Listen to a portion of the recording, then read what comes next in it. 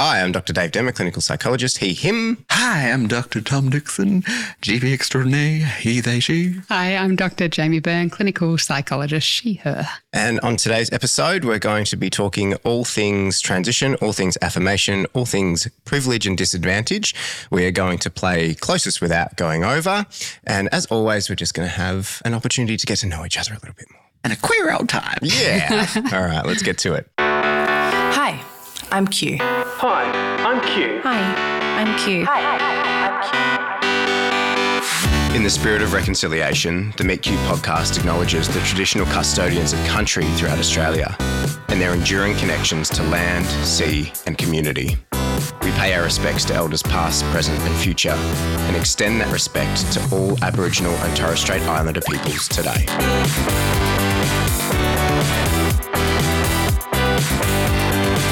I feel like today's going to be a really interesting episode to talk about. Excited. Yeah.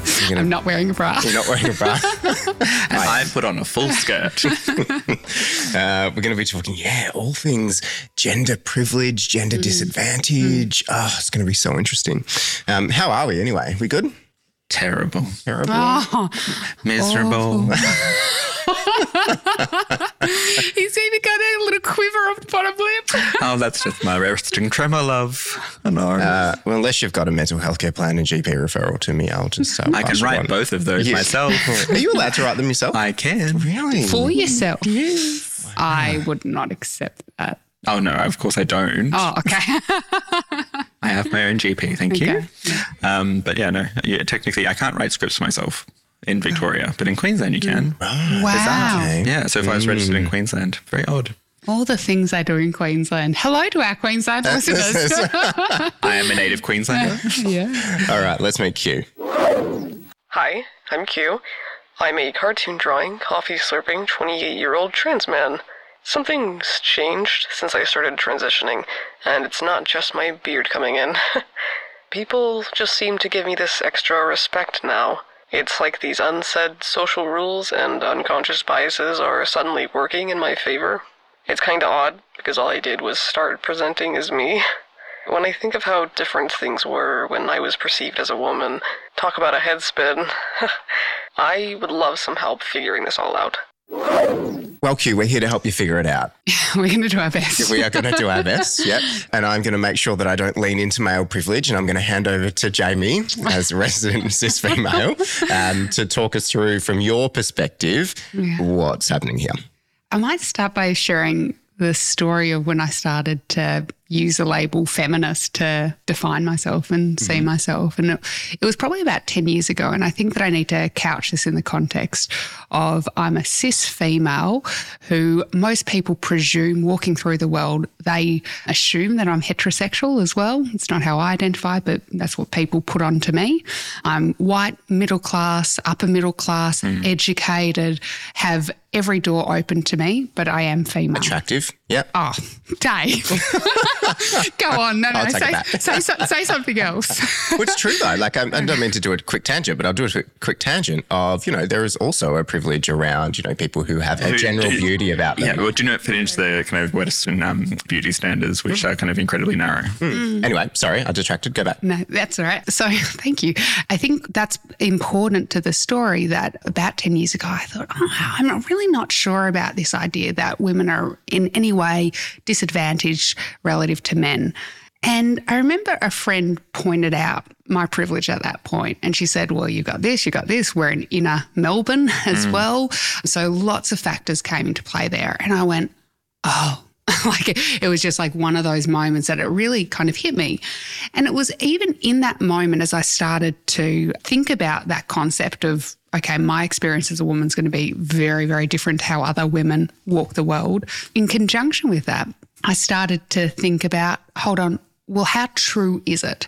So, I talked about last episode having worked in theatre and being part of that. And then if you look at how many female directors there are in Australia relative to male directors, if we look at how many female professors there are in psychology relative to lower ends, so how many women are going into psychology, it's like 70% women. And then by the time that you're looking at professors, it's something like 70, 80% men. So there's a huge kind of change and shift. And I thought, I think there's often some unconscious bias going on that affords men more privilege. Male privilege, yeah. Yeah. So that's how I think about male privilege.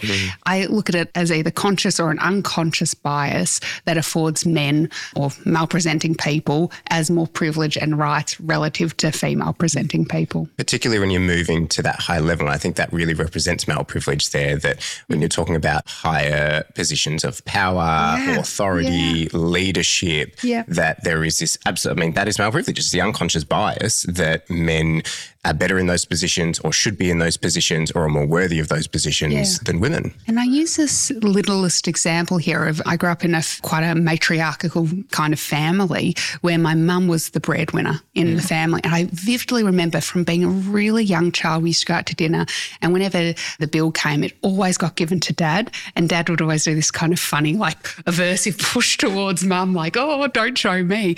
But from like that age of 4 years old, I had this thing of, oh, men pay for dinner without anything. And I think, again, it's just this kind of implicit messaging that we get. Well, yeah, like it's across all factors of society. It's not just like the privilege that I suppose certain cis men experience, but it's also like the diminishing of like kind of the roles that any of the genders can kind of fulfill. Yes. Because it's kind of, it's ranking them, isn't it? It's rating them. Well, exactly. Yeah. Like it's why, for example, care industries are kind of paid generally less than say business or finance lawyers. industries. Yes, And that's predominantly just because like of the people that have traditionally occupied those industries and like the diminishing of their value of their work, despite like kind of it becoming something much more kind of valued in modern society today in Australia. So an important thing that I wanted to mention early on is feminism is not just about women in society. It's about the place of all genders in society and how those power dynamics serves not just to disadvantage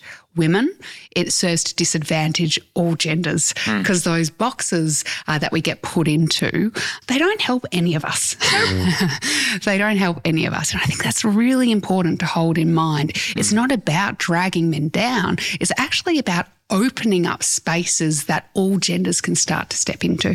Absolutely, because I mean, there's more restrictive boundaries from a gender role perspective around men than there are around women. You know, that's what the research shows, is that particularly little girls have more opportunity and more allowance to be able to move into some masculine spaces versus little boys who are not allowed to move into feminine spaces. But anyway, Tom? Like, interestingly, on that point of like kind of little girls versus little boys or children assigned in those gender categories, when you look at how gender develops in the kind of infancy and like kind of those early years of life, there's some research around the fact that traditionally those assigned a female at birth will be put into dresses or skirts or things like that.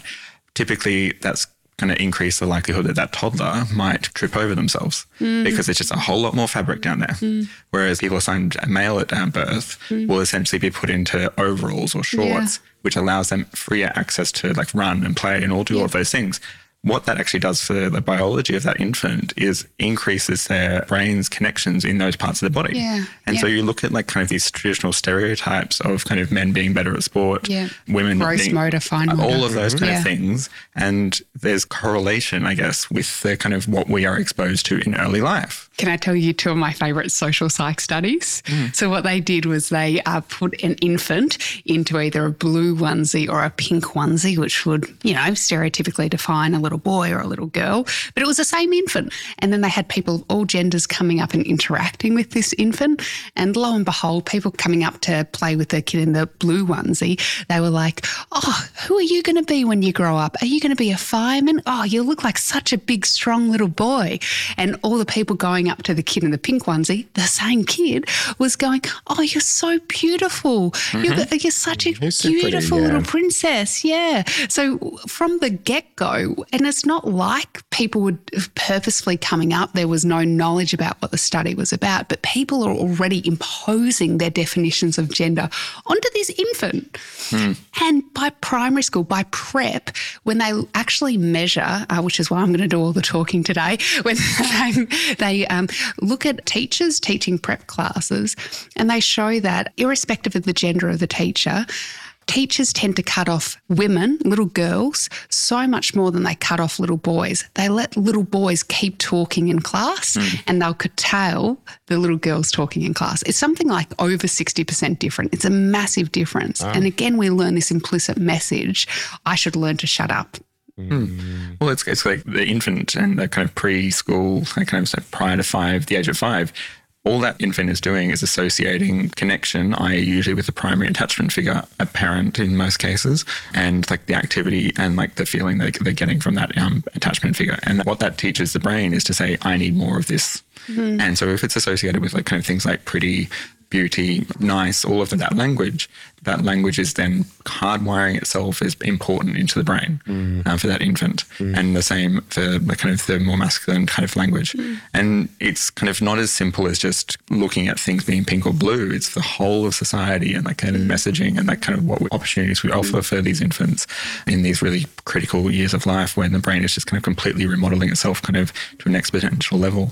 To draw it back to Q in the sense of like what their experience is, like kind of having the world suddenly change its tone, I guess, towards them. How jarring. Like it's, do you mean? Like how interesting. I mean, and like it's such an incredibly unique experience of those that kind of experience more than one gender. Affirming and annoying. Yeah, exactly. Because like I can't imagine what it's like. I think the only kind of experience I've ever had is like I had a teenager once yell out at me in JB Hi-Fi, like, what's your gender? It's like, none of your business. It is maybe one of those, I guess, less expected or those little surprises along the journey of gender affirmation that there's all this focus on a whole bunch of other elements that this implicit male privilege and you know, I mean, we move into discussions around passing and all that type of stuff too, but maybe that's for another episode. But moving into the space of most transgender diverse people I've worked with have been like, I wasn't expecting that. Like it was really kind of confusing and jarring and can really struggle to make sense of it because maybe they're coming from a place of being identified as female and having a female disadvantage and then moving into male. But they're also often gaining, you know, what we would call, you know, the atrociousness of trans disadvantage as well. So there's more intersections going on here than we assume. I definitely feel more unsafe walking around at night if I'm wearing a skirt and heels, like whether it's in drag or not in drag. And like there's that component of like, I can only glimmer what it might be for a kind of a cis woman or a cis girl or a trans woman to experience day in, day out, that experience of not feeling safe in the world. It's so funny you use that example because I've got an older sister and we were talking many years ago. She must have been like coming back late from somewhere. And it's like, oh no, I'll get a taxi or whatever. I wouldn't catch the train. And it's like, well, you live quite close to the train station. It's going to be like really expensive. Why would you do this? And she's like, well, because it's unsafe.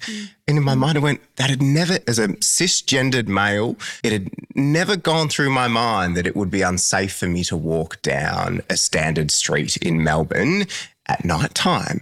It was a really interesting moment of me going, oh God, this is male privilege. Yeah, 100%. Yeah. I think as well there's a normalisation of all of this, right?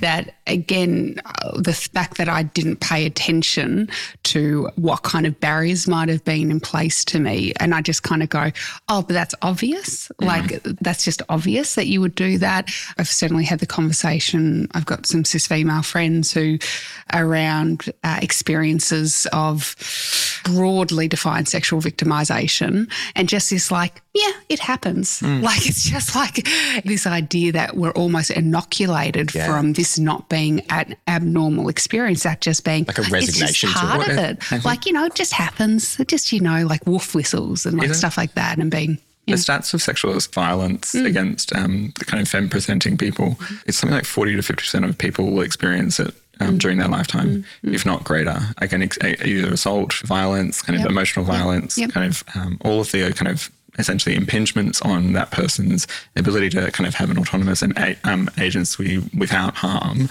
due to the kind of just their gender presentation.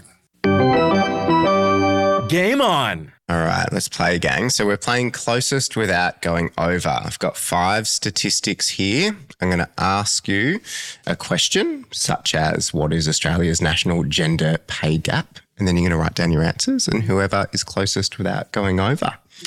Are you mansplaining? Maybe. Is that male privilege? That's Dave's splaining. He needs to Dave-splain to us. First to 3 wins. It's us. Okay, first question. What is Australia's national gender pay gap as a percentage? How much more on average are men paid compared to 2 females. Okay, show. 20. Tom, 22. Jamie, 6.8. The answer is 13.3. One for Jamie. Oh, that's crashing. All right. You guys are buying me dinner. What is the percentage of women in the Australian House of Representatives compared to men? So what percentage of the House of Reps is women? Not the Senate, What? the House of Reps. Yep. So lower house. Okay. Lower house, We've got lower a- women. Okay. And show.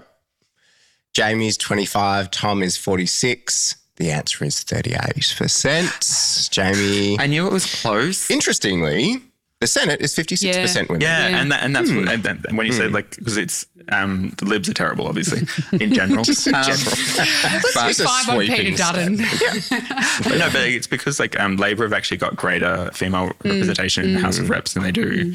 They're definitely in the kind of in the Senate. in the total Parliament. But it's because the Libs kind of like you have only like a number. They're very far from parity, and so it's because they bring the House of Reps down. Okay, next one. This is worldwide. Okay. What percentage of billionaires are female? This is going to be so depressing. It is really low. Done. Okay. So depressed. Tom, 10%. Jamie, really 2%. It's 13%. Okay, Tom, you need I'm to get doing my best, guys. Feel free to pay me extra next time you see. you need to get this one, Tom, to stay in the game. You need to get that one. You need to get this one as well. Okay. Oh, it's life and death. Yeah. It is. A similar one. What percentage of Fortune 500 CEOs Right. are female? So Fortune 500 companies. So there are 500 in total. That's the Fortune 500. Okay. Yeah. So it's how many females? Yep. How many Percentage of or the number? Percentage. So how many of those Hold on, 500? I What can't percentage of that? Got to do a 500? quick conversion. Hang on. percentage. What Double percentage? it and then take a number off. We'll do Oh, the- yeah. It's always my thing with 50%. I think that Tom's trying to sabotage me. Hold on. I'm going to... I like did not do well at maths at school, so I probably shouldn't be giving anyone advice. This one's super depressing too, just so you're aware. Oh, I've gone too high, haven't I? Okay, let's flip it around. Tom says 8. Jamie says 20. Tom is bang on at 8%. Wow. Oh, Still in the game. All right, this is we've got not a good decider. news. Like, I get that we're playing a game. This is so sad. We've It really got- is sad. So the decider, I chucked in a queer one. Okay. Okay. What percentage of national and state parliamentarians, so we're talking houses of reps, we're talking senates, we're talking national, we're talking state, identify as a member of the LGBTQIA plus community, not including allies? Number or Percentage. So what percentage of all of our politicians in Australia, be they national or state, identify as queer? I think I've gone too high. Okay. 3%, 4%. Oh, it's 3.5. Yeah. 3.5. but if you round that up,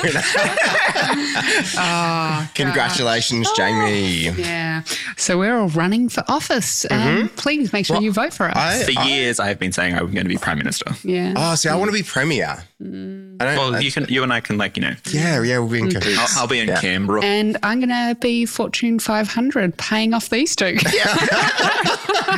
You will Making be campaign donations. exactly. Yeah. I will accept that donation. Thank Yeah. you. Thank you. This is in America. Okay, well done, Jamie. Coming back to Q here. So Q's now experiencing stepping into male privilege now that they're affirming their gender to male. Tom, how would you kind of unpack this or support Q if they're in your room? Well, I think that Q points out the fact that it's just this kind of conflict within their brain. And I think it really points to the fact that in my mind, I imagine they've got a kind of mixed emotions here. They've got that kind of awareness that this is not a privilege that they necessarily want from the perspective of like belittling others and like kind of essentially kind of acknowledging the societal impact of male privilege. But then equally, I imagine it's quite an affirming experience to kind of have people recognize their gender. Yeah. And that conflict of those two being one of like positive emotions and one of kind of very much like kind of frustration or disdain or kind of difficulty. And those concepts of like kind of, well, how do we remain ourselves within that then? Yeah. Yeah. Because I think it's one of those things where we can acknowledge things and still have joy, and like we can sit with almost opposing views on multiple different topics, like that idea of dialectic thinking, and know that we are still ourselves within this. you're kind of saying there that like there doesn't need to necessarily be this sense of guilt that like there is this male privilege, therefore then they are still allowed to feel affirmed in the fact that they're being Exactly. And like kind of they don't have to try and diminish themselves because of that, because it can equally be that the acknowledgement of it doesn't diminish their masculinity. Yeah, it doesn't need to be black and white. Like so many things in life, like we can hold both of these things at the same time. Exactly. Maybe we can hold this part of us that's saying male privilege is not okay and it's something maybe I even want to fight against, but also there's this part of me that when I experience male privilege feels affirmed in my male gender, which is something that Q's probably been, you know, struggling with for a very long time up to this point. We can hold those things together. I think like one of my listeners to this podcast a lot, for quite a few years, called The Guilty Feminist. And it starts by going, I'm a feminist, but. And like for me, it's a lot of stuff around like I'm a feminist, but like at the thought of having to repair something and like, you know, the perfect example is as we set up all these mics and lights and stuff.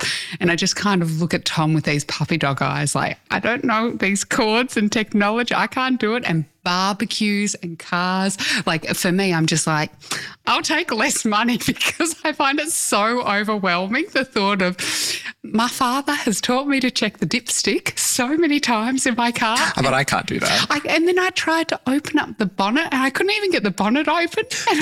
In your defence though, they do hide that little trigger in cars these days. Gosh. But equally, I hope that someday I'm not driving down a freeway and like the car just starts steaming because I don't know where water things go. You blow a tyre? Yeah. I can do that. You can. I can't change tyre. No. But then a part of my privilege is, do you know what? I'm going to earn enough money that I can pay someone to do all the things I don't want to do. How you doing? I'm on the freeway. Yes, very much. All of us have a lot of privilege. Help a brother out, help a mother out, you know, a sister. I don't think RACV discriminate based on gender, which is great. So good. Call out plug for RACV. Dave, as probably the most masculine of the three of us. I've seen Jamie in some pretty masculine moments. Harvey over there. I'm glad you didn't throw to me there. Would have been offended. No. How would you support like Q and their sitting with their masculinity here in this conundrum? Yeah, as I was reflecting on this case, one thing that was really sticking out for me, and I'm kind of going to go on a bit of a tangent here, almost away from talking. You tangent? No, no. Yeah, you guys join can the dark side. Exactly. I want to throw in something else because it was really resonating with me, this idea of, it seems like maybe Q wasn't expecting this. Q wasn't prepared that there would be this kind of change in privilege status that came with the transition with their affirmation, right? And there's something I think as healthcare professionals, particularly healthcare professionals working in this space, I feel this sense of kind of responsibility or duty to like obviously support people in their affirmation, but to be exploring some of these things that they may not be expecting. Yeah. So, you know, when I work with plenty of clients who are affirming their gender, and we have lots of discussions about, hey, have we thought about this? Have we thought about that? Because I wonder if Q's experience might have been a bit different if they had an idea that this was maybe going to be part of the journey or could be part of their journey.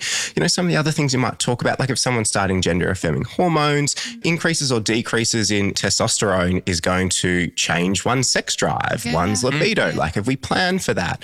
And we think about what were you jumping in? I was just being like, they're not sex hormones; they are steroid hormones because we all have them. Oh, there you go. Just as a quick little, but yes, yeah, bringing the medical doctor in. Thank you. Yep. Other elements, like as queer people, we are constantly coming out, and if Q here is being seen as male, is he then going to have to come out at various times? If he's at a bar and he meets someone who wants to have a chat, have we thought about at what time or what point might I have a conversation around what things would be like in the bedroom for me? You know, even things like, have we thought about affirmation, particularly medical affirmation, is costly and it's often lifelong. You know, have we thought about the financial implications of this, and can we support our transgender, diverse, non-binary clients, particularly those going through medical affirmation like Q has here, to ensure that we've prepared them and we've got them in the right space? Like that's our kind of duty, to make sure that we are helping them as best we can with as much information as we can. I think building on what you've said, Dave, that the experience can be quite different towards people seeking feminisation affirmation versus masculinisation. So it's interesting, as we've looked at this case, a lot of the more trans femme people who I work with have a lot more fear around safety as part of their affirmation. Absolutely. Right? And it's actually something that in general trans masc people tend to have less of, relatively speaking. That's my clinical experience too. Yeah. Well, like there's so many trans women that die every year. And like kind of through violence or through even the statistics show that trans femme versus trans mass, trans femme do have higher rates of discrimination, of violence, sexual violence. Yeah. So I think as well, thinking through each of those steps, I think that the word coming to mind is negligent. I don't think it's the right word, but it would be a mistake to not start to kind of bring those differences to attention, like absolutely. For example, if you've got queer people in STEM, they tend to be more trans femme people who are gender diverse people in STEM versus, as in science, technology, engineering, maths, right? Versus trans mask people. Because again, I think there's a socialisation component. So for example, we know that people who are raised male tend to be pushed towards STEM subjects. Now, how much of that is some kind of natal biological difference of the way that the brain works? No. But again, how do we ever conduct a study where we test this? So our guess is it's not, but... Well, like in the sense of like there's so many different people have different styles of thinking and it's a socialisation of what's acceptable. Absolutely. And that's actually quite distressing for trans and non-binary folk not having, well, especially trans folk or binary trans folk who haven't had the experience of being socialised in the gender they identify with. That's a distressing thing. And then they're in a world where they're living that as well. I guess I think I probably just want to flag something as well, that we're assuming here that Q doesn't have any other intersections of kind of marginalisation. And like we know that, for example, those of the BIPOC community and First Nations communities, if they're trans, have like that added layer of essentially risk and kind of the kind of different cultural as well as like kind of just general society expectations and kind of all of the things that go with that and kind of even harder. Yeah. And do you know what? I think it's because even inherent in the three of us, in some sort of subconscious level, when Q's talking about this fact that, I've got male privilege now and that's kind of a bit confronting but it's kind of cool and I'm kind of enjoying it in some ways, that we automatically went, well, you must be white. Because if there was some other intersection, particularly the colour of your skin, then that would probably negate the male privilege, So we probably just assumed that Q was white here because the male privilege trumped. Yeah. And we're all white ourselves. And I want to add another intersection in there as well around sexuality. I think for a lot of people outside of LGBT and ally communities can kind of conflate gender and sexuality. So if you're a trans guy, you might be attracted to females. What about that identity of going from a lesbian to being a straight guy, and how kind of you're accepted into that as well? Well, in the history of like kind of the LGBT, the kind of queer rights movements, a lot of the earlier lesbian groups intentionally excluded if there were trans mask people who kind of started to present more trans masks through their movements. As soon as that happened, those individuals would be kind of kicked out essentially, which is a terrible kind of loss to those social supports that that person needed at the time. There was the submission to the, I don't know what it's like human rights or something, that there was a... Human Rights Commission? No, it wasn't that big. It was just in Victoria, but a lesbian group who submitted to be able to exclude people who weren't cis female. Not that long ago, it was only a couple of weeks ago. I mean, the ruling only came down 2 weeks ago where they said, you can't do that. That's not going to happen. They wanted to actively exclude them from their events. To separate out as well, just in case it wasn't clear, I'm not a TERF. This idea of trans exclusionary radical feminism, which is very much this idea if you haven't lived a socialisation as a female, you can't know what it's like to be a female. And that doesn't sit comfortably with me in the least because I think that's so wrong. And maybe that's part of Q is that we hold a layer of that socialisation going into the world and therefore going into the affirmation that this isn't what he expected. Couldn't agree more, Jamie, because I think then what we're doing is we are defining what it means to be a female, and we are saying that the definition of being a female is you were socialised as a female growing up, where, I challenge anybody to come at me to define what is a man, what is a woman, what is a boy, what is a girl, what is someone who is non-binary. Like, it's not a definition and there is no perfect definition. It's a lived experience. Exactly. I'm really frustrated by that. Well, 100%. Because from just an Olympics history perspective, in the ye olden days, prior to kind of the current blood test where we test someone's kind of XY chromosome, that kind of thing, which is just a genetic representation of something about someone. It doesn't actually at all confer that gender. We're talking about sex, aren't we? But equally, like prior to that, people who were kind of applying in the female categories of the Olympics had to parade naked in front of a panel to prove their gender. And so, like, if we think about how we've defined gender and sex over, like, kind of history, there's some pretty horrible things there. Yeah. But equally, like, kind of it's changed. And so, like, kind of there is no kind of standing definition of male or female. There isn't. No. Final thoughts, Thomas? It might sound cliched, but at least Q now has the opportunity of calling themselves a feminist without being a feminine presenting person as well, potentially utilising that extra privilege from that kind of what they've experienced and kind of still holding what is important to them, assuming they have those values of kind of supporting those that are kind of more feminine presenting. Yep. Yeah. My final thoughts would be coming back to this point of being able to hold both of these things together, being able to feel uncomfortable that there is male privilege there and wanting to dismantle that over time. Great. But you can also hold this idea of, and, you know, that also brings me a sense of affirmation. It also brings me a sense of gender euphoria sometimes. Both of those things together is okay. You don't have to beat yourself up. You know, life is hard enough as a trans person. Like you don't need to beat yourself up. If this brings you some sort of sense of gender euphoria, it's okay to sit with that while, you know, if you have the urge to, dismantling male privilege. Patriarchy. Absolutely. Dismantle the patriarchy. And now, but not least. So my final thought to Q is, you know, Q, I love having these discussions, clearly, as we've discussed today. I think that the thing that I would want to flag is that the patriarchal system that we live in, it disadvantages all genders, right? So this is just a really cool opportunity, like that experience that I shared that I went through of kind of starting to understand ourselves in the context of the other privileges that we have or we don't have as well, and understand how that might impact the way that we navigate the world. So it's just a learning opportunity to help to understand us and our identity. So have fun, Q. Yeah. Gang, that brings us to the end of season 3. Oh, I know. so sad. So sad. Good riddance. The critic episode was last episode. Yeah.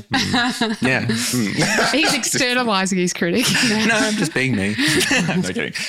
As always, it's been an absolute pleasure to learn from you both, learn with you both. And grow.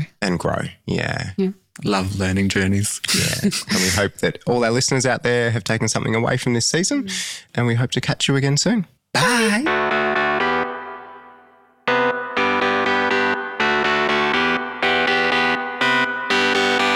Meet Q is brought to you by Q Psychology, Melbourne's leading private psychology practice for the LGBTQIAP+ community.